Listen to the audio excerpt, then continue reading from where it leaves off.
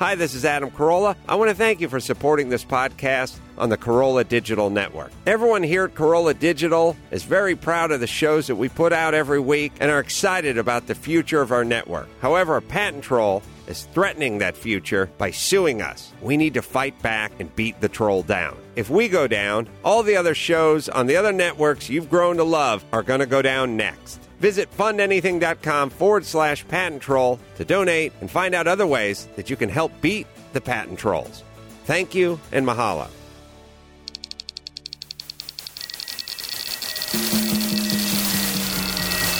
This is Carolla Digital.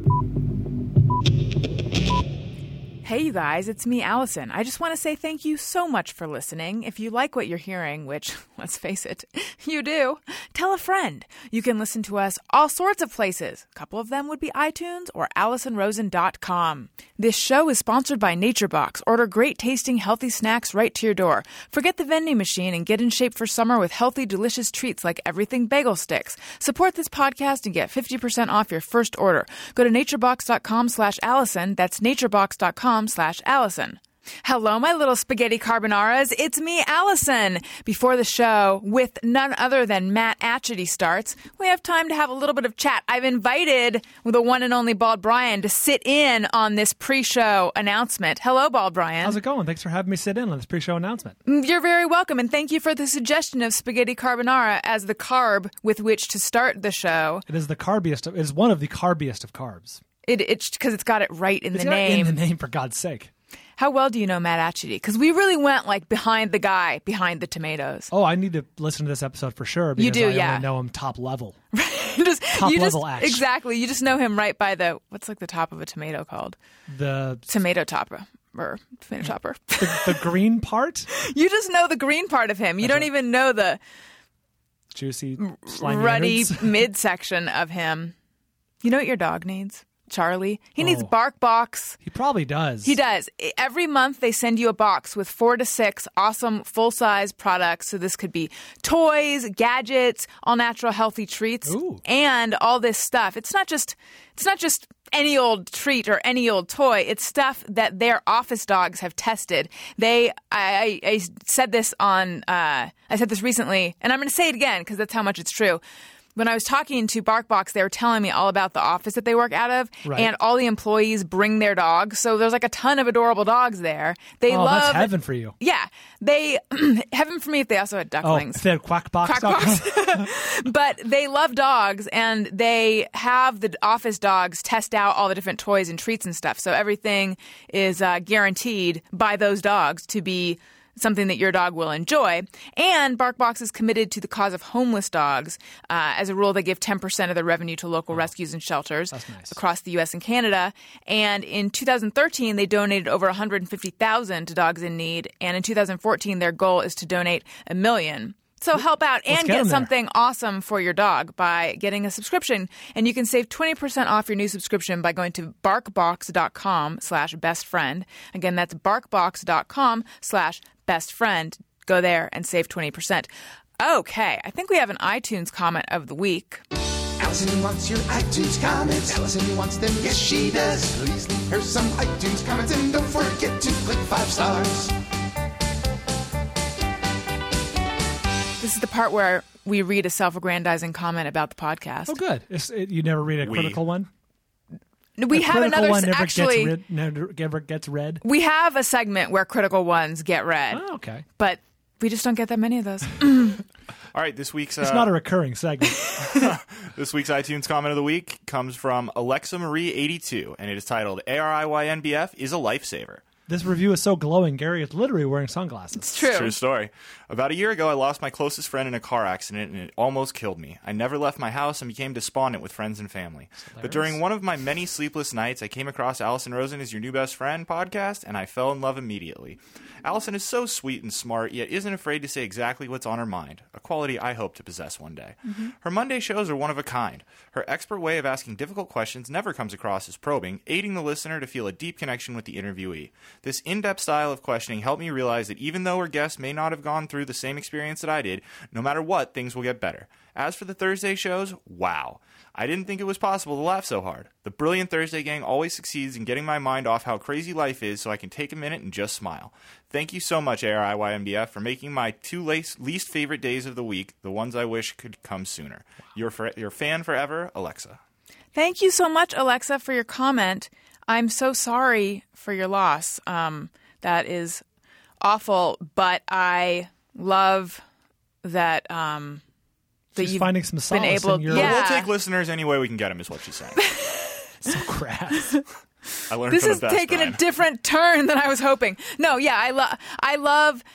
My dream for this podcast would be that it would be a source of comfort for people who are basically needing a hug in their life. I mean, of course, I want people who don't need a hug, who are just on top of the world, to love it too. But especially anyone who's sort of, a little bit sad or a little bit lonely or a little bit just down, just from normal stuff or from extraordinary things. I love that this podcast can be a source of solace. And It's a little wordy for a T-shirt, but okay.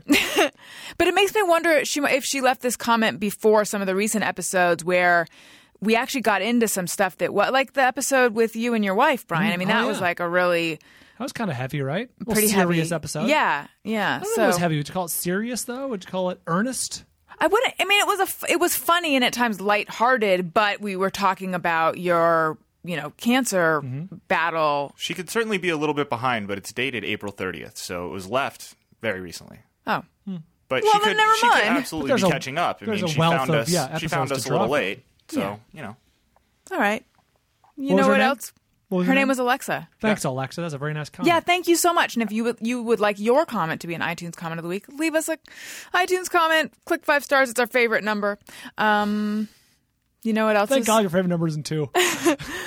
Well, if there were only 2 available, that would be my favorite number. But it goes, my favorite numbers go all the way up to 5. It's very 5 conditional. is the best of those 5 numbers. Yeah. Okay. I mean, of the stars. So that's click the 'em. best. Click. Just do it. Just click them. You know what else you should click? Naturebox.com/Alison. Oh, I love it. I actually do love NatureBox. Yeah, we all love NatureBox around here. NatureBox sends you stuff to snack on that is healthy and it's exciting and it's sometimes salty, it's sometimes sweet. It's savory, I guess is the word that I would use. Or it could be sweet. And it makes it so that when those hunger pains come along, you don't just trundle your sizable butt, or maybe you have a live butt, who knows? But you and your butt don't go to the vending machine. You just go right to your box of NatureBox snacks, unless Adam steals it, because one time Adam snatched my box and then handed it to some guys. He passed my box along to some guys. So I didn't get to enjoy healthy snacks like barbecue kettle kernels or everything bagel sticks or South Pacific plantain chips. They have sriracha cashews. They do. They have, every month is a new thing that I think, I'm going to eat all of this in one sitting. but it all has 0 trans fats, 0 high fructose corn syrup, nothing artificial. You'll even find snacks that are gluten conscious and non-GMO. And there's free shipping anywhere in the U.S. So you guys should get your mitts on a NatureBox, but just don't do it when Adam's around. Try NatureBox right now. Get 50% off your first box by going to naturebox.com/Alison. Again, that is naturebox.com/Alison. Swimsuit weather is almost here. That's horrible to hear, but get NatureBox anyway. But actually, I said spactually. Especially, actually. That's right. Thank you. That's what I was trying to say. But actually, speaking of swimsuit season, what are you going to do with all that extra hair? Bryan, I know that this is not a problem on your head. No, but other parts of my body, perhaps. Perhaps you have some weeding to do. I do manscaping. Do you have an untended weed garden in your pubes? A pube patch? Let's not go there, but let's just say my armpit hairs are trimmed to a respectable level. Is that true? Yeah. That's smart. Otherwise, I'd have like a big, like gross, like caveman bush under there. Yeah, sure. They're not shaved like with a straight razor, but they're, Trimmers. Yeah. Yeah, you gotta keep that shit under control. Yeah. I didn't think about that. I guess that makes sense. Oh, yeah. But And it also makes the application of deodorant much easier. Right, because otherwise you get caught in the forest. In the hedgerow. That's right.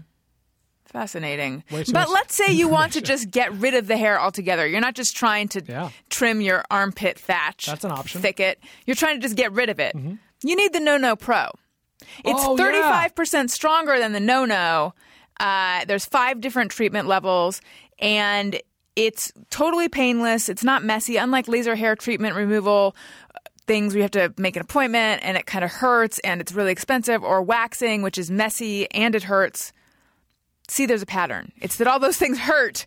I'm a wimp. So when I received my No Pro, I was like, I don't know. They say it doesn't hurt, but I can feel everything. In fact, I'm wearing a shirt right now. I can feel it. I really. Most people can, but you especially can. I can feel your shirt. Oh. I can feel things that are happening to people.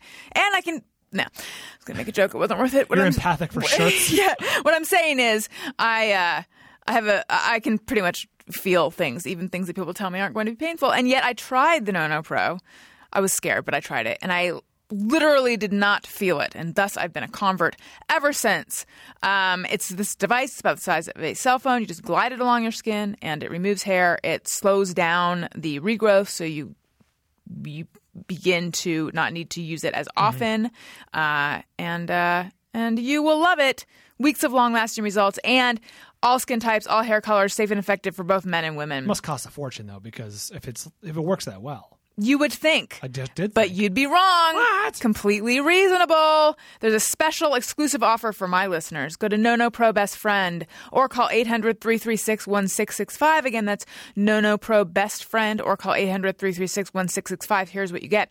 The No Pro device, an exclusive facial kit, a snazzy travel case. If you order online, you get a free gift card, and the entire purchase is backed by No's triple guarantee. If you're not 100% satisfied, they'll refund the purchase price, refund the shipping, and they'll even pay for you to ship it back to them. You don't risk a penny to try No. Call for details. Terms and conditions may apply. Okay. Bryan, it's been delightful having you sit here with me. It's been delightful hearing you say that it was delightful. It's been delightful hearing you say that it was delightful hearing me say that it was delightful. Ditto. Touche. All right, here's the episode with the one and only Matt Atchity. You will notice it was recorded before I was married. And you'll notice it's a good episode. I don't know why I felt the need to issue that. Just because I feel like it might be a little confusing to people, but not that confusing. Anyway, here comes the episode. And thank you guys for listening. I love you. Okay, here we go. Alison Rosen is your new best friend. Alison, with her good times never end. Alison Rosen, doing the wavy pencil dance again. Alison's your new best friend. Hey everyone. Hi. Hello. It is me, Alison, and I'm sitting here with Matt Atchity from Rotten Tomatoes. Hello, Matt. Hello. It's exciting to have you on the show. So you come in here onto the Adam Carolla Show, and we chat for like a little bit, usually before we start, when we're coming back from break. And you have all sorts of insights about the internet, and you're a pretty fascinating guy. And I thought, let's plumb those depths. Well, all right. Here we go. Here we go. See, look, dynamic already. Exactly. You do have a very broadcasty voice, though, which is interesting because that was not the direction you thought you were going to go, is it? Not originally. It's funny. I am extremely lucky. On a lot of fronts. When I was a little kid, all I wanted to do was move away to California. And we did when I was like 16. So I've kind of been coasting since then. Where from Kansas City. Mm-hmm. Originally from Kansas City. For a while, especially like in my teen years, I thought being on the radio, doing broadcasts would be the coolest, most awesome job of all time. And I didn't end up in that direction, in large part because my dad told me that among other things I wanted to do was a dumb idea.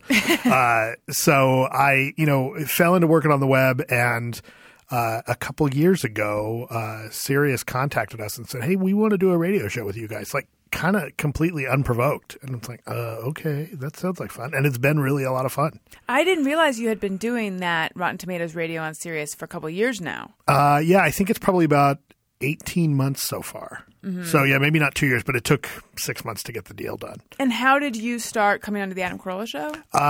We had done, it's funny because I think Adam sometimes forgets. I was asleep at the wheel. Sorry. What were you thinking, my Gary? Bad. No, it's my fuck up, but happy mistake.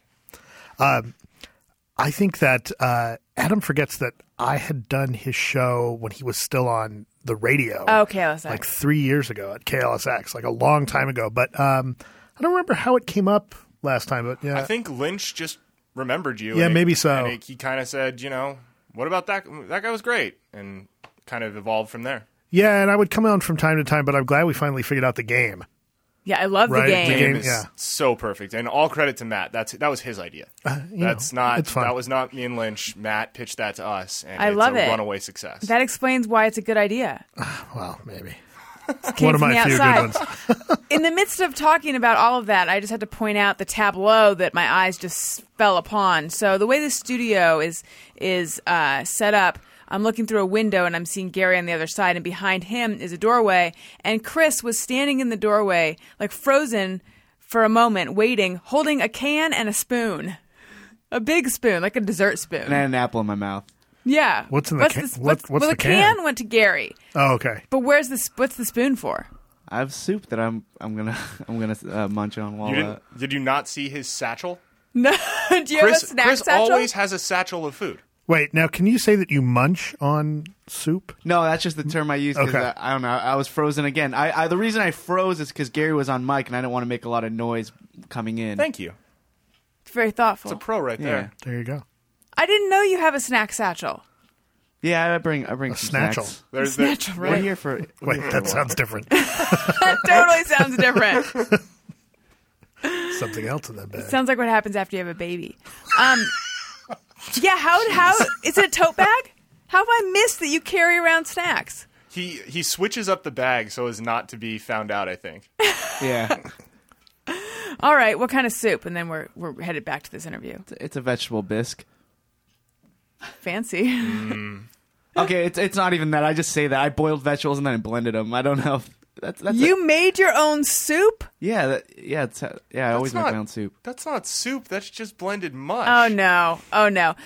So Matt, what I'm not you don't trying to know say is that that. this show is twice a week, and on Mondays I interview guests, which I really am going to do in any second now. And then on Thursdays, I have Matt and Gary and Chris and Jenna, and we talk about snacks. It's not exclusively snacks. We talk about all sorts of stuff, but whether there's a long-running debate, does a butter sandwich exist?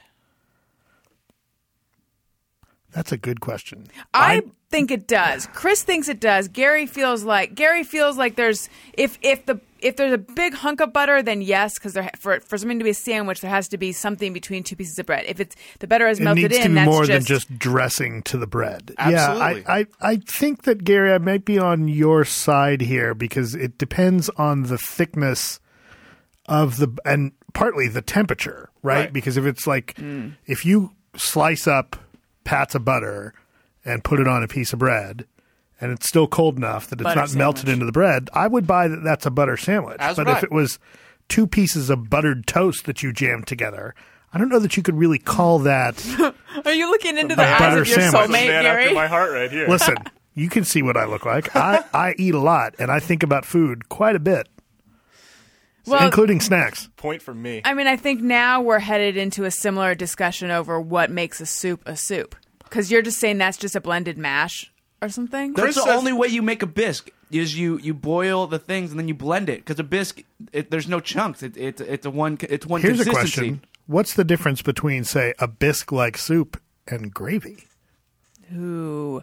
At what point Bam. does something cross the line of being a soup and like, oh, I need to put this on something else? When or I used to conversely, buy is a can of turkey gravy and drink it straight from the can, it Right? worked as a soup for me. right? That's the thing. Yeah.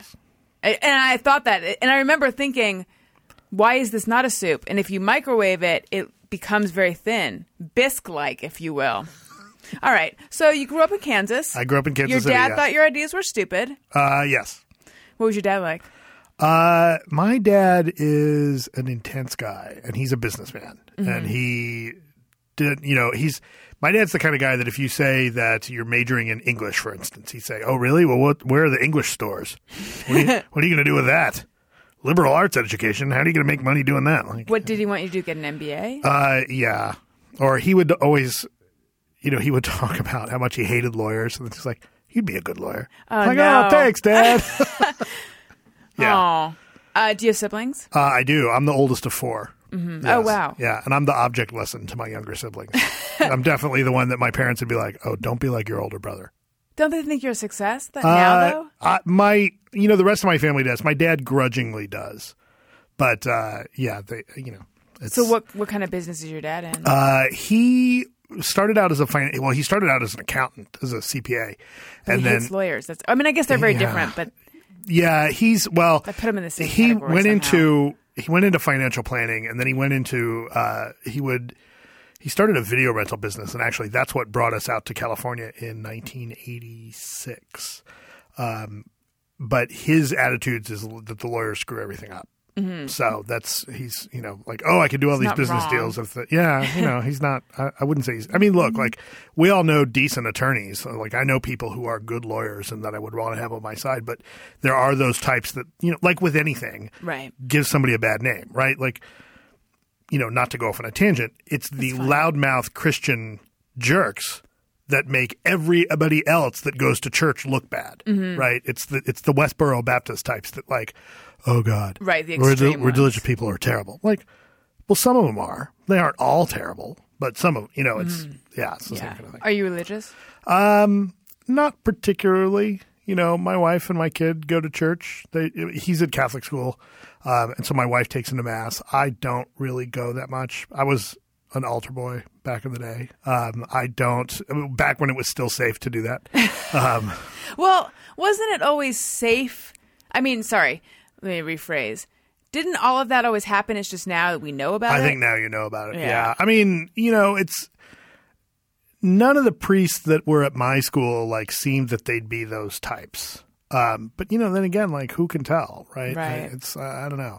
I'm not particularly religious. I hope that there's more than this. I hope. I'm hopeful, but I guess I'm a hopeful agnostic. But that being said, I went to 8 or 9 years of Catholic school, and there's a lot of that stuff that kind of just gets drilled into you, and you kind of still think about. So, do you feel like that was good for you? The 8 or 9 years of Catholic school. I have friends who refer to Catholic school as this thing that they feel put a lot of guilt into them. Yeah, I don't know if it was school or home life or whatever. I mean, it's probably a combination of the whole thing. There is a lot of guilt that gets thrown. I mean, I remember one of the first friends that I had in college that was Jewish, because I grew up, well, actually not in college, when we moved out here. Growing up in the suburbs of Kansas City, I didn't really have a lot of Jewish friends. We knew some, but it wasn't, at the Catholic school we went to, it didn't come up, right? There weren't a lot of Jews in your Catholic school. Well, although funny, I realized later that the country club we belonged to was primarily a Jewish country club. But, you're out in the pool and nobody's wearing yarmulkes or something, right? So it's it never really occurred to me until somebody pointed out, when I was in high school, oh, I'm Jewish. I'm like, oh, well, I guess I'm Catholic. And he's like, yeah, we share guilt. I'm like, right? So, yeah, I mean, there is a lot of guilt. I will say that my gut reaction to most situations is guilty about something. My boss calls me a week ago to say, hey, I need to meet. Can you come over to my office in about 20 minutes? I need to meet. And I'm like, oh, shit, what did I do? Oh, I would have that reaction too, though. Whenever anyone needs to talk. I appreciate when someone's like, it's good. Yeah. But then when they, ahead of time, but then when they don't say that, it's like, oh. Yeah. Or some annual meetings coming up, I'm like, oh, this is the day I'm going to get fired. Yeah. That typically, or my wife's like, honey, we need to talk about something. What did I do? I think that commonly makes men's nuts crawl up into their body. Yeah, because, I think my take on that is nobody says we need to talk. At least my reaction, and I think a lot of guys, is that you immediately think, well, if it would just come up organically, you don't need the announcement. If there's an announcement that we have to talk, that a discussion's going to happen. Something that I have realized is that the disclaimer only ratchets up anxiety. And I've only realized that if Daniel ever gives me a disclaimer. And I don't know why. And I feel like I've done it. My whole life I've been the kind of person who will put a disclaimer in front of something, trying to sort of, now I don't want you to blah, blah, blah, blah, blah, blah, trying to tell them how I want them to take whatever. And it's however you don't want them to take it, that instantly puts them into that mindset. And it's only because I have experienced it that I'm now aware that that's just in general, I think that probably it's better to never give a disclaimer. Just say Right, whatever don't it is. over-explain, right? Yeah.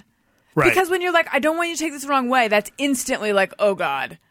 Nothing, or I mean, not that would be the disclaimer, but still. Yeah, you know? but that's kind of a disclaimer. You're right. I mean, that comes up too. Or like, it's the extreme version of that is like, I don't mean to sound racist, but I hate black people, right? Like, right? Like that's the kind of stuff, like equivalent that people will say, right? I mean, they don't say that, obviously, right? But no, but I'm sorry, but yeah, exactly. I'm sorry, but no, you're not sorry. If you were really sorry, you'd keep your damn mouth shut, right? Right. So yeah, people. I know people. Okay, so. Now, was your dad more hard on you than the other kids? Yes. Why do you think that is? Because I was the disappointment to him. Why? Oh, I'm just not a terrible disappointment. You're not. You're a gift in my life. To my father, I am a terrible disappointment. That was made very clear to me early on, and I've given up. Like, my dad is definitely the type of person. My dad's done very well financially, and his attitude is that I should do well. In his mind, you're not a success unless you're making tons of money. That's his measure of success is money. And that's not mine. And that's something that he and I don't see eye to eye on. Like, don't get me wrong. Money is great. Like, it's much better to have it than not have it. But I don't feel in my career and in my life, like my focus is, I want to provide for my wife. I want to provide for my stepson. I want to be able to, provide them with a safe, comfortable environment and give them the opportunities to do what they want to do. But it's not a scorecard, right? It's not like, let's just amass it just to amass it. Like, I don't feel like that, because part of it is I see, and this is the flip side of looking at how my dad is. I see a lot of people, not everyone's like this, but there's some people that, like, it just becomes all consuming, and that's all you think about all the time. And it's, and I understand that some people get that way, get to a position like my dad does, but you have to watch every penny. But that's exhausting. That's never who I wanted to be. It's like, I'll go buy comic books, whatever. Right? Like, whatever silly stuff I want to spend money on, like, that's what I'll do. And you think that is I think that's part of it. Just the sort of different orientation. I grew up as an artistic kid. Like, I was a kid, I was always drawing. I was always reading. I was definitely the type of kid, like, I wanted to go into theater. I dabbled in stand-up in college. Like, I left college early. I didn't finish school. Where did you go? University of San Francisco for about 3 semesters. And I got bored. It wasn't for me. Like, I didn't know what I wanted to do. So I left, and partly because my dad was the type of person who was saying, I'm spending all this money to send you to college. You better figure it out. And it was like, okay, well, then don't waste. Pressure. Well, and that was the thing. It was like, okay, then don't waste the money. Like, you know what? Okay, fine. Here, take your money. It's okay. I don't need it. Which I know that really, since he will backpedal, it's like, oh, that's not what I meant. I'm like, okay. We kind of called his bluff. Well, and that's the thing. Like, having gone through, we went to a relatively not high profile, but a not cheap private school out here in California. And my dad would talk about how much money it cost him to send all 4 of us there, and which was, significant money. But it just got to be old after a while. It's like, okay, well, what do you want me to like? Should I be out? I feel like it's not fair to do that to kids. Well, that's the thing. It's like, and then he would, from time to time he'd say, oh, but I'm happy to do it. I'm like, really? Because you don't sound happy. Like, I know. At a certain point, it's like, isn't that what you do as a parent? I mean, like, it doesn't have to be the toniest school, but still, I feel like my mom somewhere there's a piece of paper that has every single cent she's ever spent on me in my entire life. Like, she probably has that recorded somewhere. Right. That's the way my dad is, right? Like, there would be a ledger. Like, there's a ledger somewhere, right? And it's like, okay, well, fine. Like, okay, then don't spend it. Fine. I'm done. I'm done with it. I'm done with the guilt trip. I'm done with being made to feel shitty about this. Like, I'm done. I don't need it anymore. So I got to a point where after I left school, like, I dabbled around. I was a tour guide at Universal off and on for a few years. I worked in TV production for a couple years. You're not the first tour guide at Universal who's walked through these doors, Right? I'm sure I won't be the last. So I've been very lucky in my career to be kind of at the right place at the right time. I got into working on the internet in like 96, 97, like right as it started to get picked up. But back then, people were still on modems. Right. Around then is when I heard of this thing called Ethernet, and you could be online all the time. And I was like, how? Like, it felt like an open door in your room the whole time. Because before that, I had the, cats being sodomized sound, modem dialing thing. And I remember I knew the modem, so I was writing for magazines at that time, and I remember I would like modem my article, like ADDT modem commands or something. Yeah, something like that. I don't remember what that means. But, So I'm trying to remember 97, what was happening. I think that was just You've Got Mail. Not the movie, but that's what my computer said to me. I don't think I still have it, but I was at a company that had been acquired by AOL. So my first job was with America Online. What was that company? It was called Entertainment Asylum. Asylum is still kind of around, but this was an entertainment portal long before anyone had the bandwidth to look at it. We were doing like a daily video show, and people we thought people would be like watching this stuff on modems, right? I mean, unless how people could you even watch? I mean, if you were on work on your nice fat T1 line at work and could get away with surfing the web on work, then you could watch what we were doing. But part of why we all got laid off after years because nobody was watching this stuff. Right. But we were doing entertainment news, and were you writing or what were you? I was writing. I actually was more producing, so I was doing some writing. I was doing some HTML. Like I had learned, I'm very much. My personality is the type that I look at things, almost everything to me is a puzzle to be figured out. So when it comes to publishing on the web, it's like, all right, that's a puzzle. I can figure that out. And what appealed to me about working on the web early on was that I was a production assistant on a couple of different TV shows. And I didn't like the idea that in TV production, and movies are even worse this way, unless you're on a show that goes for 3 or 4 seasons or however long, you got to hustle to find a new job every year. And I don't have that kind of – like that was something that doesn't come naturally to me. It's exhausting. The hustle, that's not me. The selling yourself part. And just I understand intellectually what – for instance, I would look at – between jobs I'd say, okay, I'm going to go through all of the production listings in the Reporter on a Tuesday, and I'm going to call everyone and see who might be hiring and just send them resumes anyway. But that's the energy level required for that. That was unsustainable for me. And I was spoiled because my first job working in TV production was on do you remember the show Major Dad? Yes, I do. So I worked on that for 2 seasons. Was Nicole Tom on that? Who was the daughter? God, what was her name? She directed a movie, and I can't remember her name. But it was Gerald McCraney and Matt Mulhern and a few other people. I was the writer's PA and was there for 2 seasons. And those guys, the head writer, Rick Hawkins, great guy, had been working since the Carol Burnett show. He was the one that wrote the curtain rod scene. Oh, wow. On Carol Burnett. Yeah, he and his writing partner at the time had come up with that scene. So they ran a really tight ship. Everything was pretty chill. They shot on a Friday, so you had a regular type of work week. They were usually out doing rewrites. They were usually out by 6 or 7 o'clock. So it was like having a normal office job. And that went for 2 seasons. And over the hiatus, we all got carried. So we had jobs for 3 months where I was going and shooting pool for getting paid. And then when the show got canceled, I was like, oh, that was a great experience and everything else sucks. So I had gone and was working at Universal. I didn't know what I was going to do. I was, working at the theme park for a couple of years.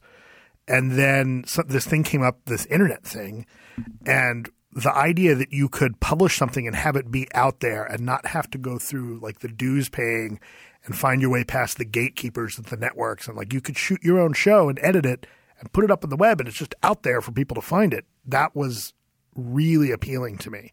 And that's still what I love about the web, right? You don't have to go. I mean, it's the same thing that you guys do with the podcasts, right? You record them and you put them up, and they're syndicated out through iTunes, but you're not hosting on iTunes.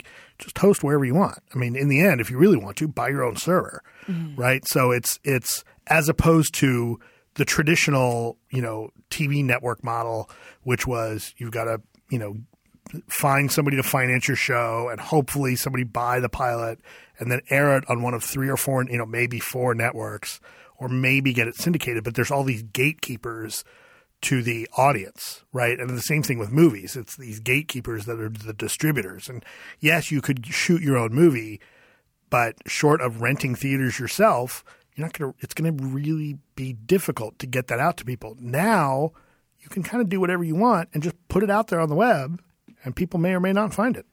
But the gatekeepers aren't there anymore, or not in that way, which was exciting to me. See, in a way, I think that I want to succeed. I still want to have success in that trajectory that involves gatekeepers. And my fear is that it's just because I want the validation of like, oh, I was given a TV show. And that makes me, because versus someone who more like you is like, I just want to make the content and put it out there. And it makes me feel like, are my motivations suspect? I mean, I think it's all a little bit of both, but it's weird that I feel like I still want, I think it's a needing validation that's making me still want that traditional thing. Yeah, I can see that. I don't totally disagree with you. You look at somebody like, Chris Hardwick, right, with The Nerdist, has gone from a podcast. I mean, yeah, Chris was on he was on The Real World, but singled out. But a lot of people did that and then never went anywhere, right? But Chris kept working and kept doing stuff, and now he's got his Comedy Central thing. He's got the thing on BBC. And he's used the podcasting and internet platform to make his voice such that it can't be ignored. Mm-hmm. And so that traditional media is accepting him now. And that has to be – they have to. And that's very validating. Now, are we at a point where, you can do something like a podcast or, media that's put out on – I think we're just now at a point where – you can do something like, effectively a radio show or a television show or something over internet-only channels, and that's a viable, successful career.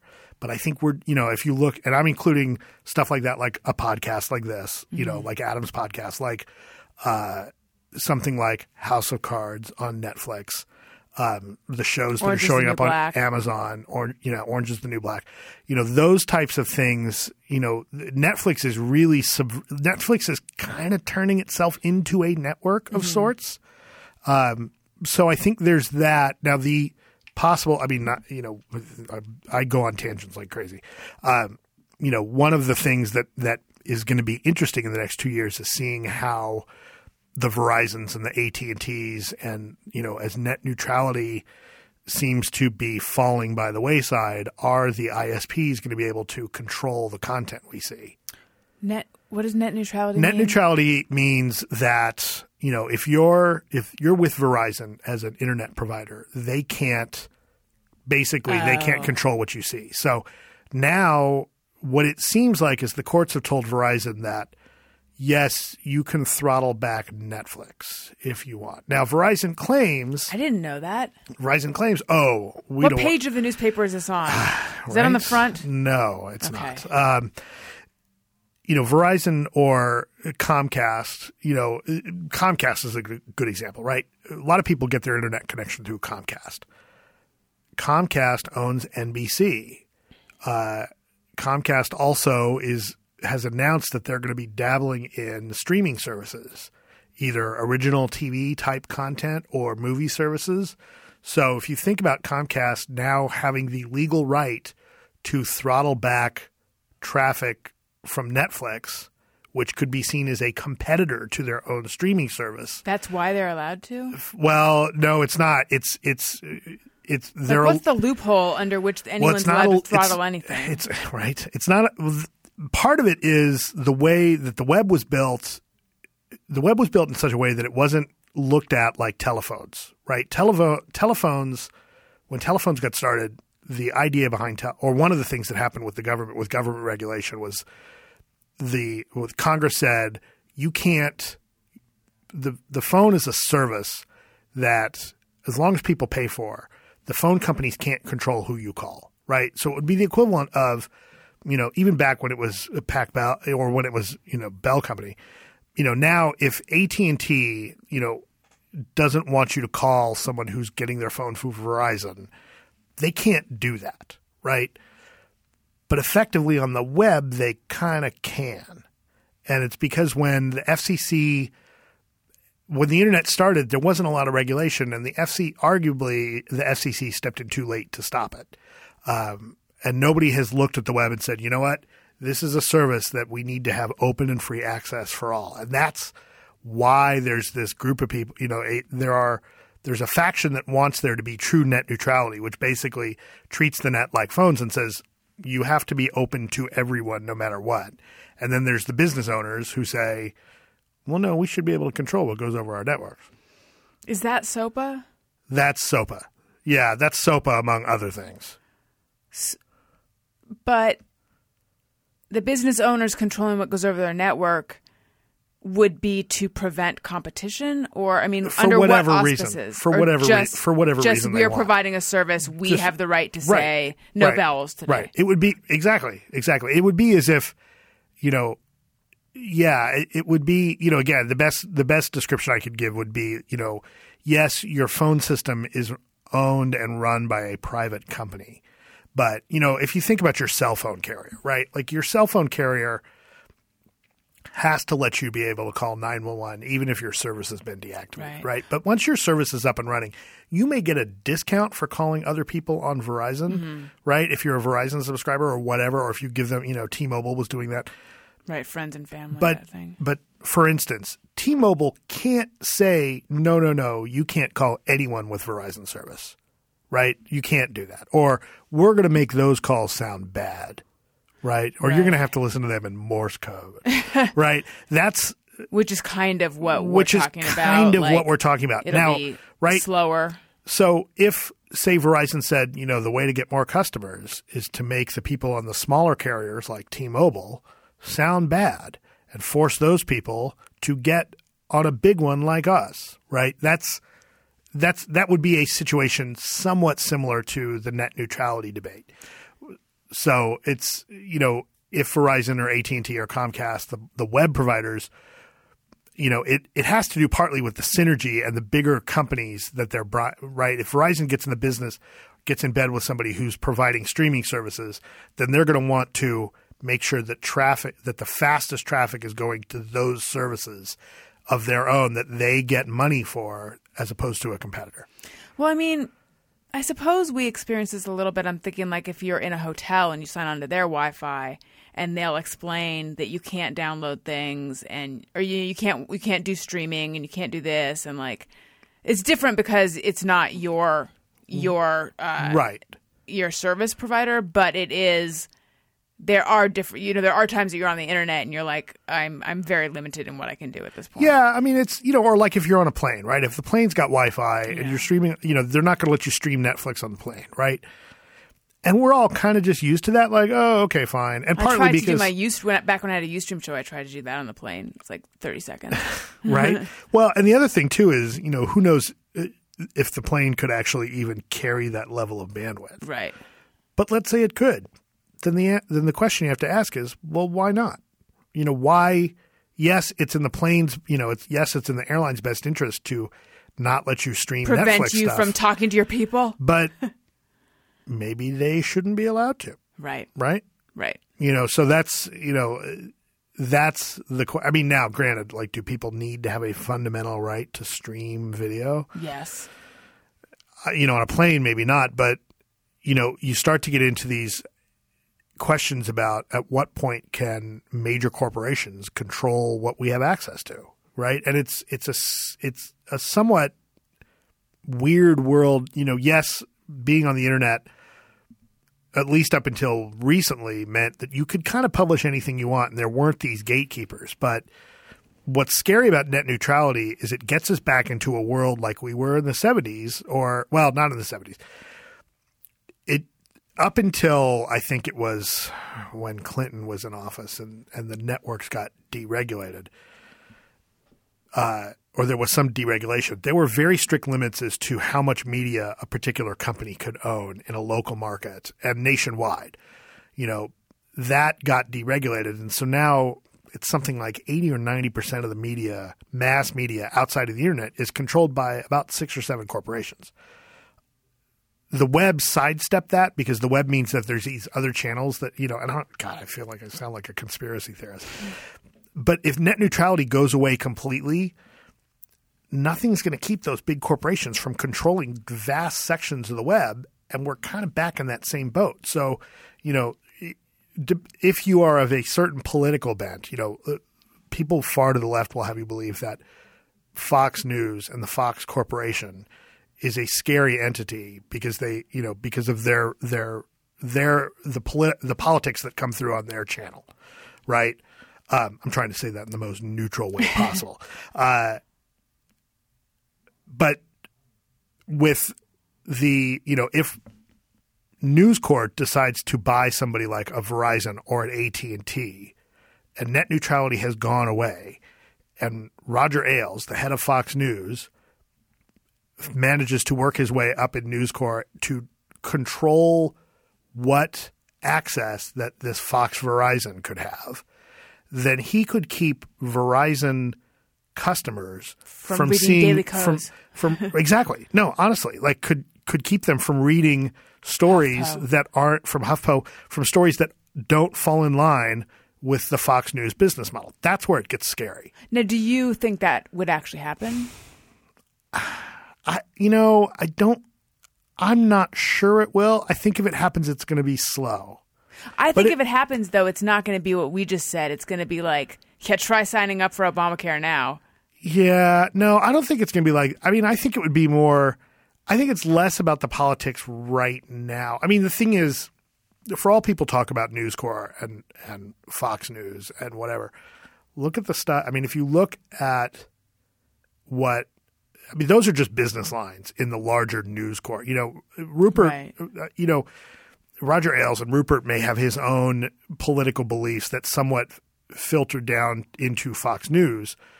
But if you look at the stuff that Fox as a network, as a TV network puts on the air, and you look at the movies that come out, like those are all just money, right? And so really like as much as the they're kind of in the entertainment field more that's than the thing. Like on a certain level, do I think it's – I don't personally think it's a good thing that we have 8 or 9 corporations that are, potentially controlling most of what we see. But by the same token, they go where the money is. And so if the audience is looking at stuff, as far as the politics are concerned, the fear was, and the reason there was regulation up in the past was so that somebody, back in the day when editorials, like political editorials, carried much more weight than they do now, you couldn't have somebody like William Randolph Hearst affecting the whole – or the idea was, he couldn't own all the newspapers in one town and control how that town voted, right? That was the intention. Now there's so many other ways and so many different channels. Like you might be able to control little bits of it here and there, but I think that the audience is too diverse anymore. Like the cat's out of the bag. What's interesting is that it seems to me that people who are very into the internet, like you are, have a sort of similar, cynical, slightly paranoid worldview. Oh, I totally do. But I wonder, because my friend who is all about computers and like does IT on a big scale for a bunch of different people, and like builds computers and just has been into it forever. Right. He very much has that attitude, and like everyone, it seems like every hackers that I've known. Well, what creates that? It's interesting because the early days of the web, like back when it was this DARPA project, you had, I'm painting in very broad strokes here, but the two kinds of people you had was like military engineers and then like hippies, right? And a lot of, you look at pictures of, young Bill Gates and young Steve Jobs, and they're kind of cleaned up, but like, those guys aren't far removed from those West Coast hippies that were out there, right? And a lot of those guys were like that. It was a lot of these counterculture people that were tweaking things and doing weird stuff and thought in weird ways. There's a lot of scientists like that. Now, yes, you also had like the military types, and it's this weird, uneasy alliance between those. But I think that for a long time baked into the type of person that was on the web, you had this not, kind of this, like a pirate radio person. yeah, kind of this independent spirit, right? And I think that there's a generational shift away from that. I think that as the acceptance, now, everybody's grandparents are online, their kids are online. I mean, God, the knowledge that my 10-year-old has about what's possible on the web is staggering to me. He grew up in a world that didn't have that. He didn't grow up in a world that didn't have the net. Like, he grew up with the web as part of the world, right? That's a mind shift different than somebody huge. at my age. I'm 43 years old, and I grew up in a world where you had phones, right? You didn't even have cell phones. Went to the library to research things. Right, in school. exactly. Like, you went and going to the library and researching, like, that was it. You had to take a class to learn how to navigate your way through the library, right? And so, I think that I have this inherent, I don't say, part of it, yeah, you know what, it is distrust, but there's a skepticism. For instance, I know a lot of people that do everything on the cloud, right? Everything on remote servers. Fuck the cloud. I can't stand it. Like, I think it's, You're nervous? Or you're afraid it'll crash, or you just don't want it all out there? There's two things out there. A, drives crash. Things get lost, right? I'm very much of mind, like, if I have this and it's mine and it gets broken, it's my fault, right? If it gets broken, whatever. But if somebody else, or for instance, music, I'm a big music fan. I have a couple of thousand albums, and they're all digitized and they're all on my hard drive.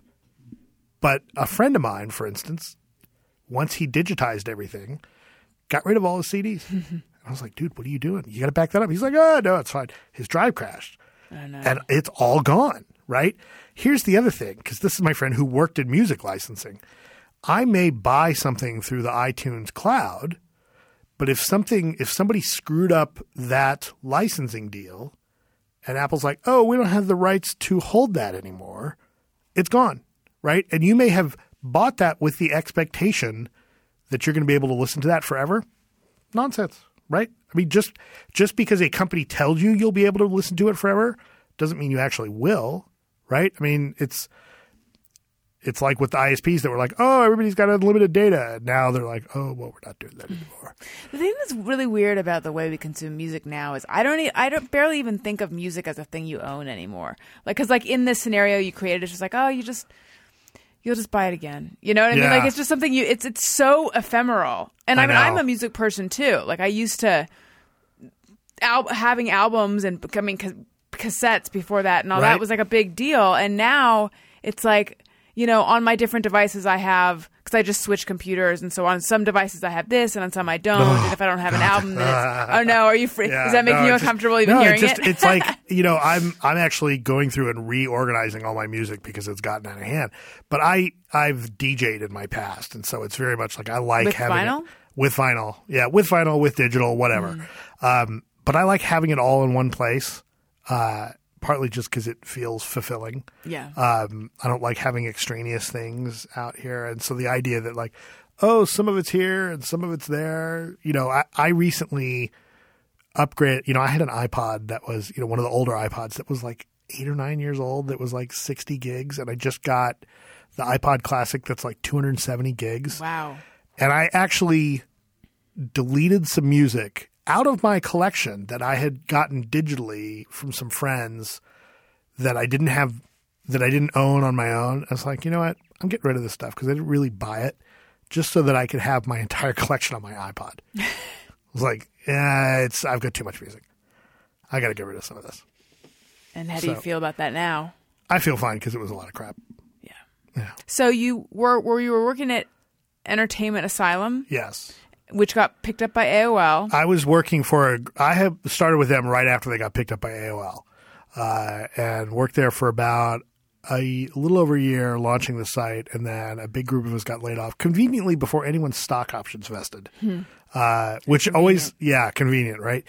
And then where did I go from there? I was at Warner Brothers for a while. Doing what? On their online group. So I was working on, among other things, I started out with the online version of Extra, and then took over the kids WB properties and was putting doing promotion for the cartoon shows, which I've always been a fan of animation. This was a job that I probably would have done for free. I could call up the classic animation group and say, I want to put some clips up. Can you send me these 10 or 12 cartoons that I haven't seen in 10 years? And they would. And I'd just watch them. I'm like, all right, I'll pull a clip from that one and that one and this one. And it was awesome. And then I bounced around to a few different .coms for a couple of years. I worked at an ad agency and then got back into doing entertainment journalism at Yahoo Movies for a few years, and then ended up at Rotten Tomatoes about 6.5 years ago.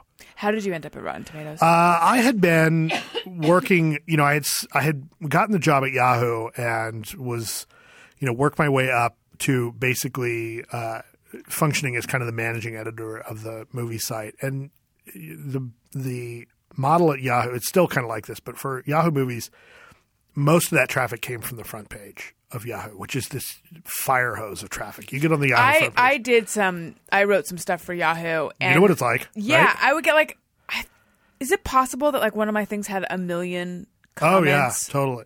Comments? Maybe. Maybe not comments. But million would I have page seen views. the page views? Okay, Yeah. then it was over. It was more than that page. Yeah. It was, but the comments was 12 pages of comments or Yeah. something on just some entertainment story. Right. It's crazy the amount of traffic. Right. So we would do a lot of trailer premieres and stuff. So after being there for a few years, I got to know all of the online publicists for all the different studios. And then I left there to go into business with my dad, actually, and this other partner, in some crazy hope that this was going to be a good idea. And it turned out it wasn't. And so I was like, all right, you know what? I got to get back into doing Stuff that doesn't involve your dad? stuff that doesn't involve my dad. Also, I had left Yahoo also because I had that's a whole other story. It is no fun being in your late 30s and having a heart condition. You had a heart condition? Oh, God. Or have? Had a miraculous recovery. What was it? Was left ventricular hypertrophy, which is a stiffening of the wall of the left ventricle, which means that the ventricles pump the blood out, and they measure the efficiency of the pumping by what they call the ejection fraction. Mm-hmm. And if your heart takes in, say, for instance, 100 cc's, if your ventricle takes in 100 cc's of blood, in a well-functioning heart, the ventricle should pump out between around 50% of what it took in. So your ejection fraction should be between 45-55%. Mine was down to 15%. So it was hardly pumping. Was your blood pressure low? My blood pressure was high.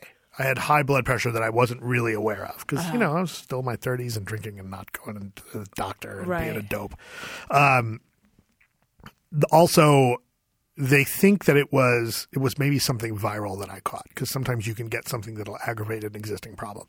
And it meant my heart was not pumping enough blood out, and I was getting the only way I knew anything was wrong was that I had this persistent cough that wouldn't go away, and when I would lie down, it would get really bad. I couldn't sleep through the night because I was coughing all the time.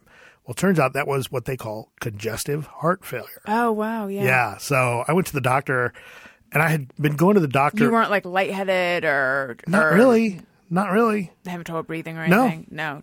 I just had this cough, right? I mean, I would get wheezy, but I just had this cough. Yeah. And so I go to the doctor, and I go to my GP for a couple of weeks, and he's like, I don't know what's going on. And, he put me on he put me on blood pressure medication, but he's like, I don't know what's going on. And they go to this pulmonologist, and they do an x-ray. He's like, your lungs are fine, but your heart's awfully big. Or he says, your heart's enlarged. Big heart, good. Enlarged heart, right. Not so much. Yeah. So I was on different medications, but had a miraculous recovery, and now I'm back to full function. So the recovery, do they think that had to do with the medicine or just maybe the virus? It was the cardiologist that I saw said that he thought that I may have gotten a virus that would have done – he said, it's unusual that someone would have the level of recovery that I had. So how long was that whole – It was a few months. Were you scared? I was terrified. It was terrifying. What could have happened? I mean, what could have happened, one of the things they put me on was this medication called Coreg, which literally slows your heart down, right? It takes the adrenaline away from your heart. Mm-hmm. So and they have to ramp up your dosage. Like you start out on the low dose, and then you're just like, and then after 2 weeks, they're like, all right, you feeling all right? All right, let's ramp it up. And so after about 4 weeks, you're up to full dosage. I just like sleepwalking through the day. I took like 2 months off from work that I had, I took medical leave. Yeah, it makes you like really, I think, is that Coumadin? This was called Corac. I think they're... Maybe it might be similar. I've heard of things like... I think it makes you like really foggy in the brain. Oh, right? yeah. I mean, I was just a mess. Yeah. And, they were talking about transplants. They were talking about internal defibrillators. Not a pacemaker. An internal defibrillator. And they, which is like if your heart stops... And the scary thing about that is they say that it's not uncommon for those to give you to falsely detect an arrhythmia. It's like you can be driving down the road and just like, boom! I have a friend who has one of those. This guy who was in this band, the Giraffes in New York, like young, healthy guy, had a heart attack out of nowhere. And so he has one of those. And I was just thinking, if I were him, given the way I'm wired, I would be afraid probably. I don't know how I would ever relax. I'd be so afraid that the whole thing's just going to jolt me out of nowhere. Right? Yeah. Exactly. I was terrified of that. I was terrified of having to go on the transplant list. Were you married at the time? I was not married at the time. So I basically went on this medication, and within a couple of months, I was already back up to like 35% of the ejection fraction measurement. And since then, I'm back up to full function. I go and get an echocardiogram like once every 6 months. I keep my blood pressure under control. I've got a little electronic monitor that I check at home like every week. And it's but it was terrifying. It was terrifying. And the worst part about it was when I had this, having to, not everyone was like this, but a lot of people around me, I felt like I had to manage their fear. Mm-hmm. And that sucked. Your family? Like my family, after the third doctor that wasn't giving my dad the answer he wanted, I was like, you know what, Dad, I'm done. Like, I've seen the doctors. I'm going to the dad doctor. Kept wanting He's to like, go to different you need to doctors. go to this guy. You need to go to that guy. And after the third one, it's like, you know what? It's done. I'm done. I don't need to keep, I'm just dealing with this. But, they were panicked. My siblings handled it relatively well. And I have some good friends out here that I really leaned on and were very helpful. But there were some friends that were like really like you can see it. And people who listen and people who have, like serious health problems that are kind of especially unusual for someone their age will know what I'm talking about. Like you get these weird reactions from people like they don't know how to act. And you get like I felt very much like I had to both maintain a braver front than I really felt and kind of manage them. I was like, I'm the sick one. Right. Right? Like, if you can't deal, then just fuck off. Yeah. So you have some anger. Had? Oh, I've got plenty of anger. Just in general. People on the web do. Oh, God. That's the thing. I will tell you, like, I go back and forth on this. Like, you and I were kind of talking about this a couple weeks ago about something coming up on Twitter. That conversation actually really helped me. Thank you. What I have learned, and this is the thing, and maybe once a year, I'll forget this. But for the most part, you can't argue with someone in that environment. No matter, even like online. Twitter aside, right? I mean, yeah, Twitter's a terrible place to have a discussion because 144 characters, you can't say anything intelligent. And there are people out there just trying to be shitty and trying to be provocative. But you can't, I got into this when the, the Sandy Hook shootings happened. Yeah, Atlanta. Yeah. When those happened, I had a bunch of friends. I've got friends on both sides of the aisle. And I've got friends that are like, oh yeah, we should get rid of all guns. And I have other friends that like, we should double down. Double down, right? When what's his name, LaPierre came on, he's like, we're going to give every teacher a gun. I have a lot of friends that are like, yeah, give every teacher 2 guns, right? And have another guy in there with another gun. Right. I got into this huge argument with someone that ended up with him threatening me with libel. over on Facebook, right? Wow. And it was like, you know what? I need to, and I have a sticker above my computer at home, and I have a sticker on my computer at work that says, "Do not get into arguments online," because you can't. You just can't. So if I expected it to be like some kind of Whitman sampler, pearl of wisdom, no, it's just exactly telling you what to do. It's to paraphrase what I think it was Mark Twain. Say, you can't argue with someone online. Arguing online is like wrestling with a pig. You both get filthy, and the pig likes it anyway. And that's the thing. Like there is no. There's no upside. There's no upside. There isn't. There just isn't. Right. And the only way, it's like war games. The only way to win is not to play. Yeah. Right. I mean, that'll date me definitely. But yeah, you just can't. I mean, you remember like 2 years ago, or 2.5, 3 years ago, when we had to shut down our comments on Rotten Tomatoes because of the Dark Knight, right? Because people were doing death threats to critics. It was like, okay, you know what? Everybody out of the pool. Done. We're not doing this. Do you regret it ever? No. Turning them off? No. Yeah. They did that on I don't know the reasoning, but there used to be comments on Adam Carolla, and there aren't anymore. Yeah. Part of what we were doing wrong, I think, is that we had individual comment threads available for individual reviews. And so it promoted the dog pile. Like, oh, here's an outlying review. Let's everybody pile up on that person. Now we don't do that at that level. So the little bit of management helps it. But, I'm very much of the mind that, like, look, it became more work to police that than anything else. And it's just not worth it. I mean, same thing with Adam, right? Like, Adam says stuff that's provocative. And the problem is that people rise to that and then they go bananas.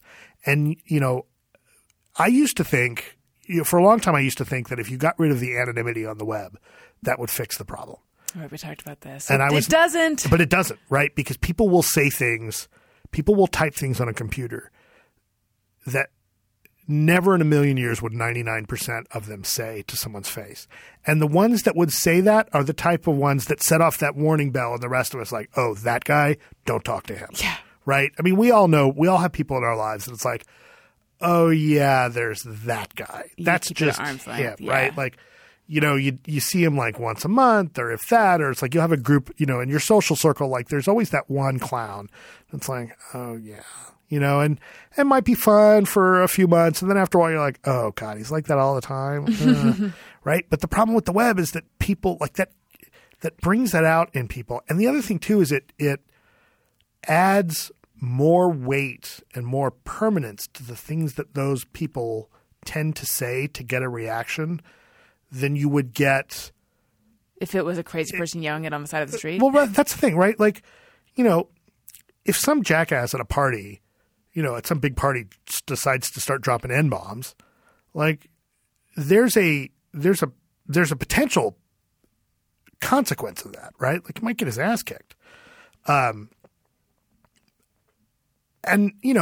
if it doesn't happen, or if you make somebody cry or whatever, like that story will go around. But in 2 or 3 years, at most, like that's a story that people tell, right? Whereas you say something online to somebody and that's out there kind of forever, right? I mean, I have a rule, like another one of my rules for living in, for dealing with an internet society. It's no longer good enough to say, there used to be a time that you could say, if you're going to do something stupid, make sure there's nobody with a camera around, right? But you can't do that anymore because everybody's walking around with a camera on their phone.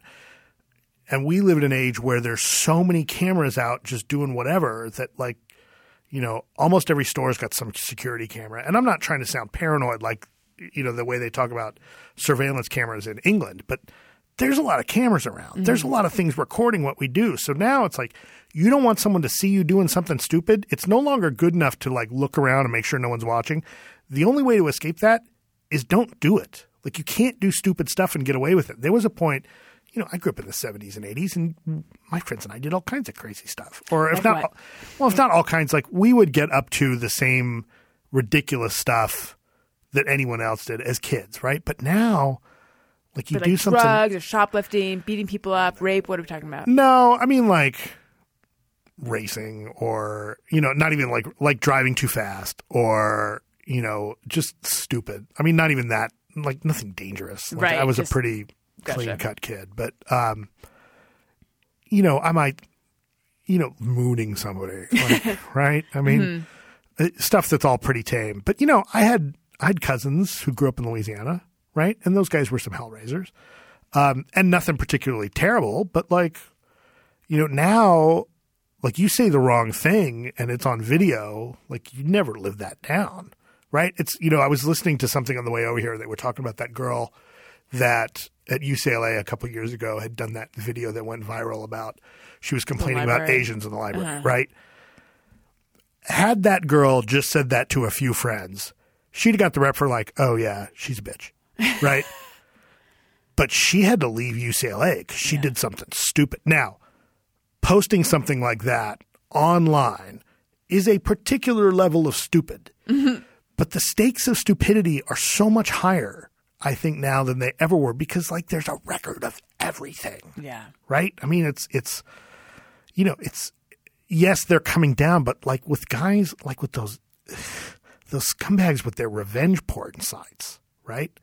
I feel like I just heard this, and I made a note to myself to find out what it is, but I forgot. What is revenge porn? So revenge porn is, let's say, Gary is smirking. how do you not know what this is? I don't know. All right, so here, and Chris is doing the smirk with his hand. Okay, the so- what the fuck with his hand. okay, so I'm a lady. have you ever been in a relationship where maybe you've taken some risque pictures? No, I've never done any of that. But have you had friends that have ever done I'm that? sure I have. Okay. Yeah. I, for instance, had a friend where, this was in college in the late 80s. He and his then girlfriend made themselves a dirty movie. Okay, right? That wasn't unheard of, especially like as people had their own little video cameras. But this was kind of pre-internet and certainly before anyone could automatically. I mean, this was on something they shot on their VHS camera. I feel like I know where this is And so going, the yeah. joke was like, oh, don't ever let anyone get a hold of that. So, That's right? That's I mean, why you don't. I mean, that is why I have never sent. I've never sent a photo. I've never taken a photo. Like, Right. occasionally, Right. But- I'll be trying to take a photo of my makeup and I'll catch my boob or something and I'll delete it. Right. But see, there are people that, you might be in your teens right now and think it's a good idea to Yeah, I know. There's send plenty of topless people who do pictures it. Yeah. of your boyfriend, right? Right. Well, let's say you have an acrimonious breakup. So then- he's still got those pictures. He sends them to the site, which they not just post the Yeah, pictures. what do they do with them? Put your name and your contact info. And like it's revenge porn. It's, oh, this girl left me, I'm going to ruin her life. So that then down the line, like 25 years old, I'm looking at somebody, I'm trying to get a job and my potential employer, because everybody does this, Googles your name. And if the search results come up like, Porn. or not even like But porn, it makes but it's it look like it. Is it not clear that this was revenge? That this happened to you? Like, does it make it look like you did porn? No, I don't know that it looks like. I mean, not that I've seen any of these sites, but my no, of assumption course is. not. I mean, I do have a friend who, I had a couple of friends who had this very acrimonious breakup, and she came to me because I worked at Yahoo at the time on how to get Yahoo to take down the search results. Because if you searched on her name, you saw the naked pictures of her that he had put up on various websites. That's so awful. Right? And it's like, What was her body like? That's so awful. Yeah, it was. It doesn't matter what her body was like, but it was good. But it was one of those things where it's like, yeah. I mean, of course. Yeah, you can't. That's the thing. What did you say? I mean, you can't. Well, really I mean, do when I anything, told her, I can was like, okay, yeah, you know what? That's not cool. I will. I talked to her. She told me the story.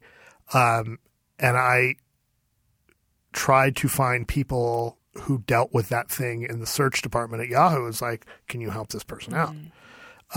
Because that's, kind of without her consent, right? I mean, depending on your definition of the word rape, like that may not actually be akin to physical rape, but that's kind of rapey. Well, it's certainly a violation. It's certainly a violation. And so the it's one of those things. I mean, I feel, I have a 10-year-old stepson, and thank God he's a boy, right? And not that I have anything wrong with girls, but God, I'm already bad enough. Like, he started playing some game that was, what is it, Clash of Clans, some little game on his iPod Touch. And when I found out it was online, I'm like, you can't play that online unless I'm over your shoulder watching you. What happens on it? Nothing. It's just that it's connected to the web. But I'm not going to let a 10-year-old use the web. I know too much about the web to let a 10-year-old use it unsupervised. You think he's using the web supervised only? I have turned off his wireless on his. He can't use the wireless unless we turn it on. So you think? So I think. I will tell you this. He, for the first time, got caught using his Nintendo DS at night when he was supposed to be in bed. And he was devastated. Like, he felt so, like, he came into our room crying because he was so guilty about it. Oh, so, well, then it sounds like you don't have much to worry about. No, I don't think so. Now, as he gets older. Yeah, wait, I mean, here's the thing. Puberty. No, exactly. Look, like, as he gets older, I mean, on a certain level, like, as someone who has worked on the web for 15 years, am I going to have, like, crazy levels of security and that I think he's not going to be able to get past? Probably. It'll be an arms race. Yeah, but it's like where do his hacking skills get past? But it's like Jurassic Park. Life finds a way. Well, and the other thing is too, like, in the end, and this is something I think about with him a lot.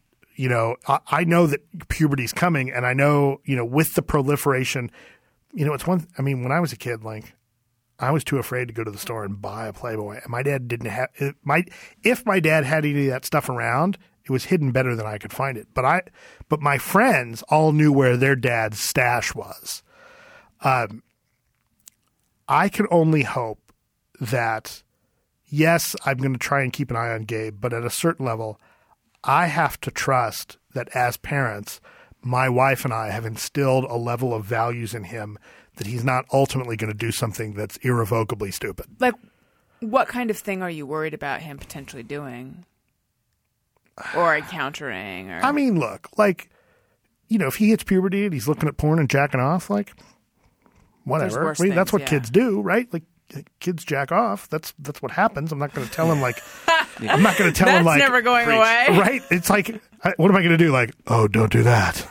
Like, it's like, it'd be more like, well, don't, just do it somewhere where no one's going to catch you doing it, because then you'll be embarrassed. Like, keep it on, like, keep it to yourself. I'm not going to tell you not to do it, but stay more middle of the road with your porn choices. But do I want him watching? Like, what I would be concerned about is if he's watching, like, rape scenarios and jacking off to that. Like, that's where I wouldn't. I would want him to, not to sound cliche, but, to have a healthy idea of what sex is like, right? Because I think that if you are, especially at that age, if you are looking at the porn that's out there and thinking that's what sex is going to be like, that's going to suck. Well, that's so interesting, because my first instinct when you said that was, but if hypothetically, if that's what he's into, then can you keep him from that? But what you're suggesting is that the porn will shape what he's into. And you're probably right. I mean, I think I think it can. I think it can. I think it does. I think even just not just for kids. I think for men in general, right? Well, especially as a young man, you're so attracted to the naked body that if the first porn you stumble upon is rape scenario porn, you're not going to be like, well, that's not for me. I'll go find something else. You're just going to be like, look at that, boobies. And then all of a sudden subconsciously that starts to be your thing. Mm-hmm. Well, right. Or something like, or maybe not rape scenario, but there's a lot of porn out there. There's a lot of fucked up porn out there. But not even that. I feel the majority of porn is not super respectful to the lady. What I'm more concerned about, actually, the more subtle danger to me is the type of stuff where somebody is, we've all seen that, like, oh, give it to me, bitch. Like, and the ones where the guys are verbally abusive, right? I don't want Gabe to think that's okay. I don't want my kid to think that that's normal, right? That he will be, getting to a point where he's intimate and unless somebody wants it, that he's being verbally abused. Now, look, like some Right, you people don't want dig to come that. out swinging with that. Right. Don't Don't it in your assume that back that's pocket. what everybody wants. Yeah. Right. Like I want him. My hope is that my hope is that, as with all things, he is respectful of other people. And I feel like there's a large section of porn that doesn't really instill that, right? Yeah, vast look, majority. like people got their thing that they do, like everybody's got their thing, and that's fine. And I'm not here to pass judgment, but I think that at the age that kids are at puberty and the access that they have, I'm not sure that they necessarily, it's a weird thing because, like, do you trust that they can figure it out? Because I don't think you can, like, guide them through it as an adult. Like, you can't Right. sit your kid down and be like, all right, here's the porn to watch, and don't watch this stuff. Like, that's not okay. Especially not if you use that voice. Yeah, exactly. Exactly. All right. All right, here's what we're going to watch. Yeah. Right? I know. Hearing all this, it's like, God, that is a really thorny thing to be navigating. And yet I bet, given that you're even concerned, I bet your kid's going to be fine. I just want him to, I want him to be, but by the same token, like, you don't want him to be afraid. Like, you don't want him to be terrified. Yeah. I mean, it's a weird, but again, this is one of those things that, like, I can't look to my parents and their peers because I don't think this is something that they had to deal with. And it'll be different for my kids' generation because they'll have grown up with a similar environment. But we're at this weird generational shift where there is an availability of questionable material, and I don't mean to, and again, I'm not trying to pass judgment on that. It's more like, I think there are questions as to how that affects perceptions that it's hard enough for adults to navigate. But when you're in your formative years, how do you help a kid navigate through that, if at all? Or do you just, like, let them say, like, hey, out of the nest, try and fly, see what you do, like, give it a shot? So, yeah, it's a really good question. Yeah, It is a really good question because at the age you're so impressionable when you're encountering all of it. At the same time, I suspect that every generation does feel like, how can they help their kid navigate this crazy Right. this crazy modern world where sex is coming at them all over. I will tell you that one of the things that comes up when I think about this with my kid is that we limit his video game time very severely because he's a little addict. Like, he gets an hour on Saturday and an hour on Sunday, and that's all he gets because he gets too crazy. Like, and even then, like, that Saturday and Sunday, he can't start playing games till afternoon because if he starts playing in the morning, that's his headspace all day, and it makes him shitty. He gets really moody and really crabby, and he can't stop. He's getting better, but he's, like an old, someone, once you hit, like, your teens, you can rage quit a game. Like, you can get so frustrated and so mad, like, I got to take a break. He doesn't do that. He, like, gets so worked up, he cries and he melts down.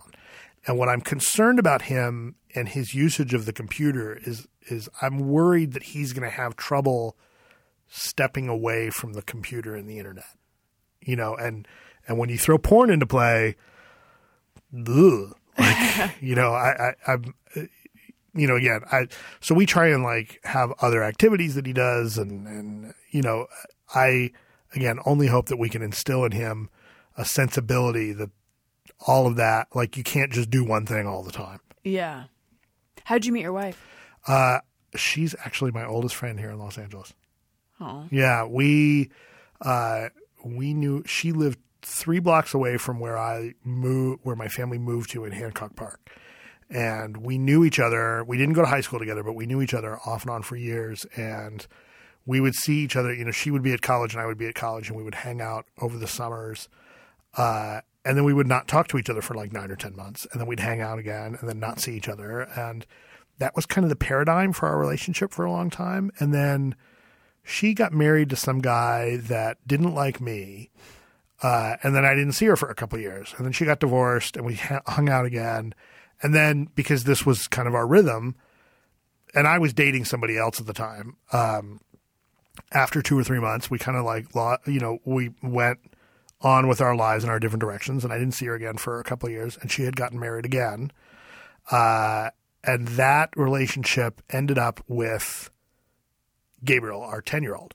That relationship ended, and a few months after that, she found me on Facebook with a different last name and some terrible little picture that was like, I couldn't tell who it was. And I was like, I don't know someone with this last name. I know, a bunch of Jennifers, but I don't know anyone with this last. It's like, well, they must know me. So what the hell? Uh-huh. And so I was like, yeah, sure, I accept this friend. And then looked, I was like, oh, that's who that is. And we started hanging out, and we ended up dating. Yeah. Had you ever had feelings for her before? Yeah, kind of. Like, we look back and we had all these like summers that we were, we had one summer where we were trying to find like the scariest movie possible to watch together. And, but it's like we hadn't made out or anything. Like I was timid in my 20s. Mm-hmm. Especially, when it came to women, I was very like, very nervous. The one who's like, oh, she wouldn't want to date me.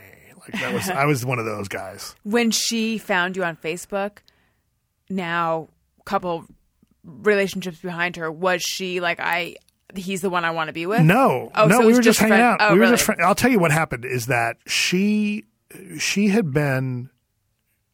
just finalized her divorce. And at that point, this was 6 years ago, and Gabriel was, I guess, 4 at the time. And a very, very shy kid. Didn't like to talk to anyone. He's much better now, but he was a very, very shy. But I grew up in a house full of kids, and, Catholic family, there are kids around all the time. So I was like, oh, that kid's shy. I can get past that. And so, spent a few weeks of hanging out with Jen and like, because I would go over there and he would hide. Like, I don't mean just like not talk to anyone, like hide. Like hide behind his mom, hide behind a chair. He didn't want to talk to anyone. And I would sit there and be like, hey, look, Hot Wheels. Just start kind of playing with the Hot Wheels as we're watching TV. Hey, look, TV. here's the internet. You'll never get to play with it. Exactly. No, but, just start messing around with like, oh, there's a bunch of Legos. Ooh, let's build something. And, he'd kind of just see me doing my thing. And it wasn't, like, oh, all up in his face. Right. It was like kind No of pressure. just let him, no pressure, right? And so he came and we'd hang out, and he and I kind of got to be friends of a sort. And after about 3 months, as was the normal rhythm for Jennifer and I, we started She got married? No, not married, but she was doing something, and I started to get really busy at work because it was that like was unfair.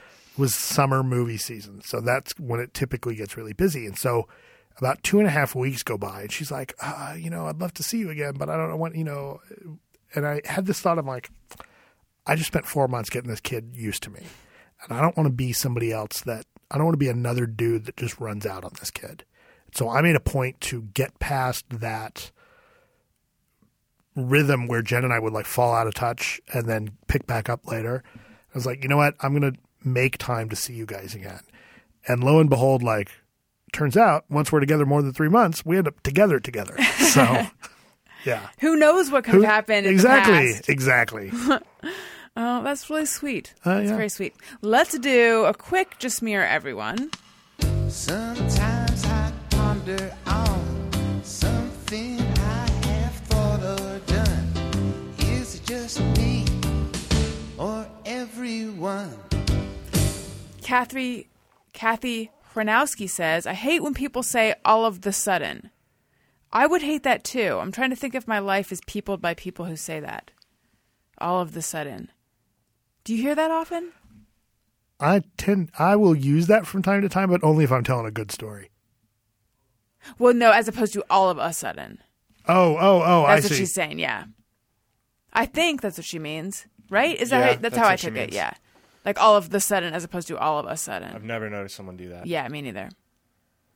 Yeah, I don't know. I haven't really noticed. We think it might just be you, Kathy. Joshua Perry says, while showering, I'll occasionally find one of my wife's long hairs in my butt crack. Tickles when I pull it out. Well, I find my own. When you have long, here's the thing. When you have long hair and you're in the shower, hairs come loose, you shed, and just the way it goes, gravity, water, just pulls it right straight into your butt. And then it does feel weird when you pull it out. But the fear when pulling a long hair out of your butt, I must say, is that it will snap before you pull it all the way out. Like pulling a whole de-hairing your butt is such a good relief. It's a feeling of relief. But when it snaps, you're like, great, now I got to go in for a tiny hair. That's when you need the no-no. That's right. That's right. I should say, we're not talking about a hair in your butt. We're talking about just lodged in the crack. B. Slammin says, I feel like fast food places that have two windows, the payment one and the food giving one, the first is always closed. Trying to think. Not true. At least at In-N-Out's. It's just you, B. Slammin. All right, now here's... Yeah, In-N-Out's got that dialed in. Yeah. But that's because they always have a large customer base. Yeah, I think it probably depends on how fast they're trying to cycle people through. Maybe it has to do with what time of day. Be a little less slammin'. Okay, I think this is another account that is cropped up. It's a parody account. Of B. Slammin'? Yeah.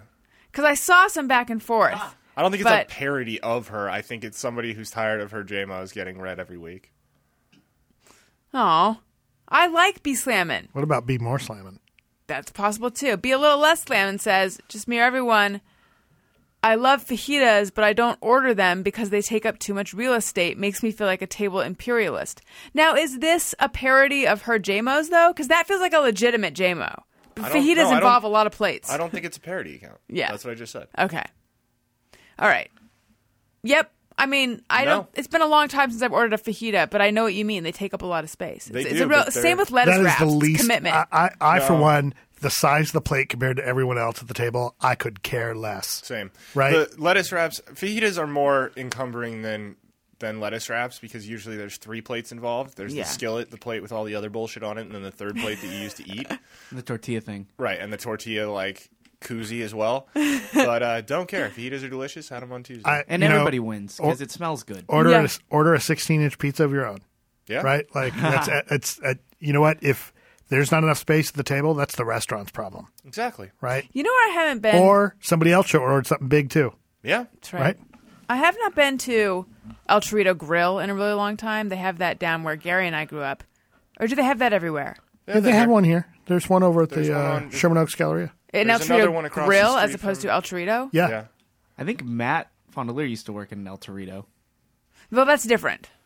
Somehow. No, the El Torito Grill is the fancy version, but there's one over really? there's one over by the ArcLight in Sherman Oaks. There's another one over by Leno's old studios. I haven't been there since forever, but I remember the tortillas with orange butter or something. Some kind of special butter. Yep. Like honey butter or something. I don't think that El Torito Grill is not there anymore. Oh, really? Yeah. In Fashion Island? Yeah, perhaps it's not. I wonder what's there now. I don't know, but they built a few new restaurants in that parking lot, and they just opened one of them called Red-O, and my mom called for a reservation, and they were like, sure, June. Yes, my mom has been mentioning Red-O as well, and I know that my friend... in Beverly Hills and some other places. It's some famous chef, maybe Rick Bayless or something. 4 months, though? I don't care how famous you are. Fuck off. Rick Bayless is a good Mexican chef.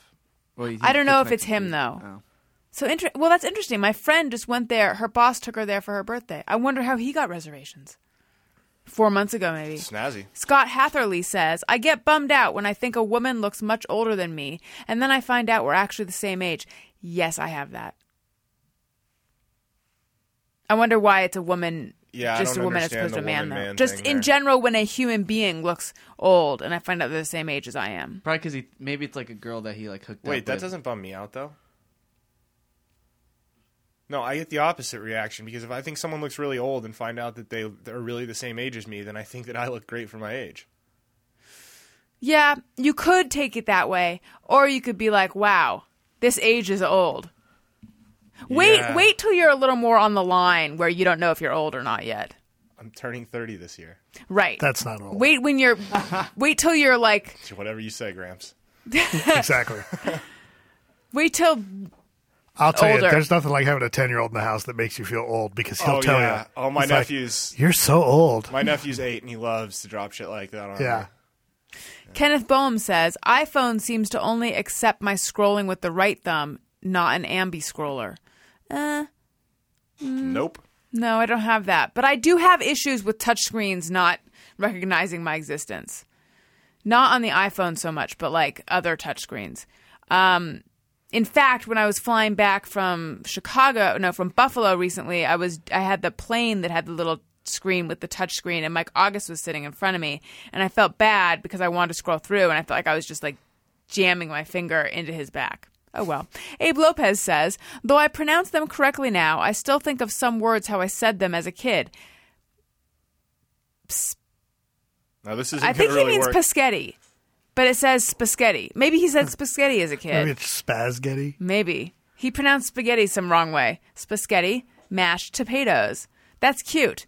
I have stuff like that. I have, but specifically, my friend told me that she knew that she didn't want a certain editor to be her book editor because he wrote back and asked for a writing sample. So whenever I see the word sample, I always writing think sample? smapple. Yeah. Cameron Harston says, just me or everyone secretly feel omnipotent when my physical presence causes crickets to stop chirping. Just me. I haven't ever noticed that, really. That's a low level of omnipotence. I know. Use your seriously. powers for something better. Bonzer says, after a decade, I hear old songs on my iPod and then will expect the next song from an old mix CD they were on to play next. Yes, absolutely. 1,000%. I'm a big fan of the shuffle by album on the iPod, but it's not on the iPhone, and it makes me crazy. And I'll give my wife an album that she puts on her iTunes, and she listens to it random, and I can't handle it. Like, it can be an album that for the first time she's playing, and I can tell it's not in order. Like, why are you shuffling that? It makes me really anxious. It's like, you have to listen to that in order. She's like, why? Yeah. It's like, because somebody A&R'd that. Somebody put that. Somebody meant for those songs to go in that order. Like, I can't handle it. So I'll give her a bunch, I'll put something on, and she's just shuffling, and it's all over there. I'm like, oh God, what are you doing? Yeah. I know. Album order. A Yeah. lost art. Exactly. Well, Matt Atchity, thank you so much for doing my Oh, show. thanks for having me. I feel like I know you so much better now. I appreciate it. Thanks. So people can find you at Matchity, At Matchity, on Twitter, RottenTomatoes.com. Anything else you want to plug? We have our radio show on Sirius. Check out the Rotten Tomatoes YouTube channel because we're starting to put more videos up there, including the video version of the weekly movie reviews. So don't have time to look at the site? Get them on video. And every Thursday, more or less, on the Adam Carolla Show. Yes, that's the most important Yes. thing, of course. Tune in to hear me come in second place. I will tell Sometimes you, first. Did I come in you've first? won once I before. did? Yay. did she? Thanks. I don't know. We Feels sit like at I this should. side of the First show. table, and I keep wanting to tell you, I Why wanna, don't you? I don't want to get caught. Because I'll disqualify you. Damn. No, You know I what? know. We need integrity in the Rotten Tomatoes game. Yeah, we exactly. don't. Yes, we do. Fine. Or else then what do your second place come-ins mean at that point? They mean I come in first. There's an old saying. I'm at a disadvantage because those guys cruise Rotten Tomatoes. My feel like they look at motto, it all the win if time. you can, lose if you must, but always, always cheat. Yeah, I've been doing it totally honestly. What a bunch of bullshit. What do you think's dishonest about cruising Rotten Tomatoes? There's no such rule. You can cruise Rotten Tomatoes on your iPad on Wednesday morning or Wednesday I just afternoon. haven't figured right. out what movies you need. You know what? You need to go with your gut I need more. to give you the list of 5 movies I've seen. But I need to also, I've gotten a good, Bryan sees everything. And I've gotten pretty good at figuring out what Adam's seen. But part of it is what has Adam seen that you have also seen? Right. But I think, how much, I guess seeing is a good way to know what the score is going to be. Yeah, because you also have to think about how people reacted to it. Right. Yeah. But it's all over the place. I think. Right. Yeah. Okay. All right. We'll cheat. And yes, please. We've got to work out a system. Don't listen, Gary. We have a ringtone available. This is, you needed this ringtone back when you had to manage your friend's emotions. Hey, go fuck yourself. You need this. I do. You can get it by searching Hey Go Fuck Yourself on your iPhone in the iTunes store. Also, we have a special bonus episode available that we recorded live at the LA Podcast Festival with Doug Benson and Matt Costa and Gary and Chris and Matt. And you can hear the genesis of the butter sandwich debate. And you can get that by searching in the comedy album section of the iTunes store. It's $1.99. If you're going to buy something on Amazon, click through the banner on my website. It doesn't cost you anything extra, and it does help out the show. You can follow me on Twitter at Alison Rosen. You can follow the show's Twitter feed at ARIYMBF. You can follow Chris, or what do you want to plug, Chris? Well, one of my favorite things about having Matt on Adam's show is this song that Rich Banks made. So you should all thank Rich for making the song. Follow him on Twitter at Rich Banks Music. I will tell you, I got a little choked up at how good that song is. Like it makes me. I love the song. I feel so humbled and so honored that song is so awesome, and I get all kinds of feedback on it, and it's amazing. So thank you, Rich Banks. Yes, I was going to say, can we play it or no? Just go to the other show to listen to it. But yeah, you lucked out because certain people's theme songs, I mean, I have good theme songs, but there's certain guests who come in who do not enjoy their theme songs. Yeah, I love my theme song. And Gary? What up?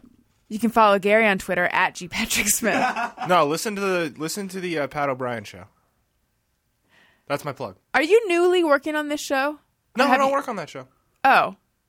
That's so. Oh, you're just giving Matt Fondelier a plug? Well, he's got his podcast to plug. So.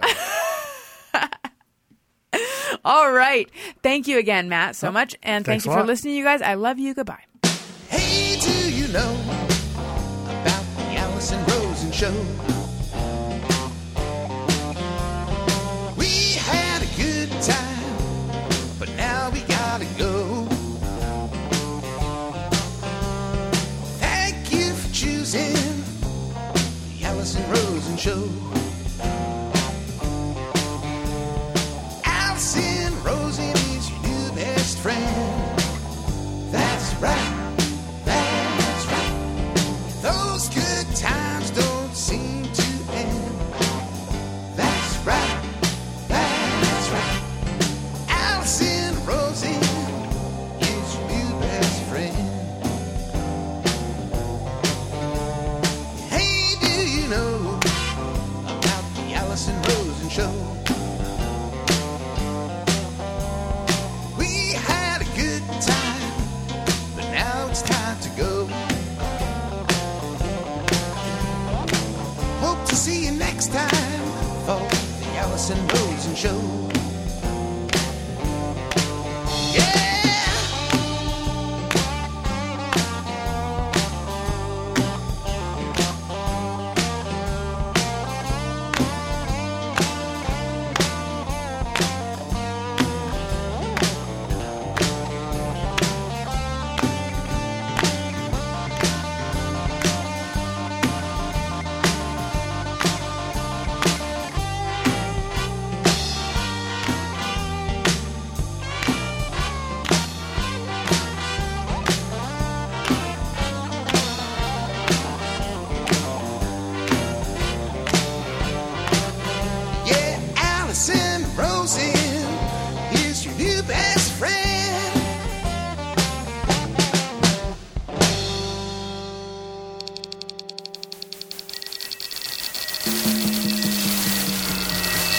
This is Corolla Digital.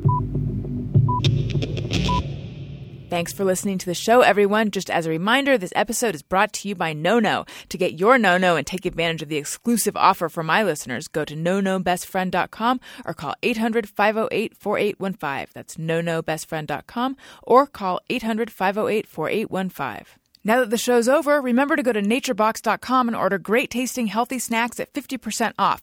Forget the vending machine and get in shape for summer with healthy, delicious treats like barbecue kettle kernels. Support this podcast and get 50% off your first order. Go to naturebox.com/Alison. That's naturebox.com/Alison.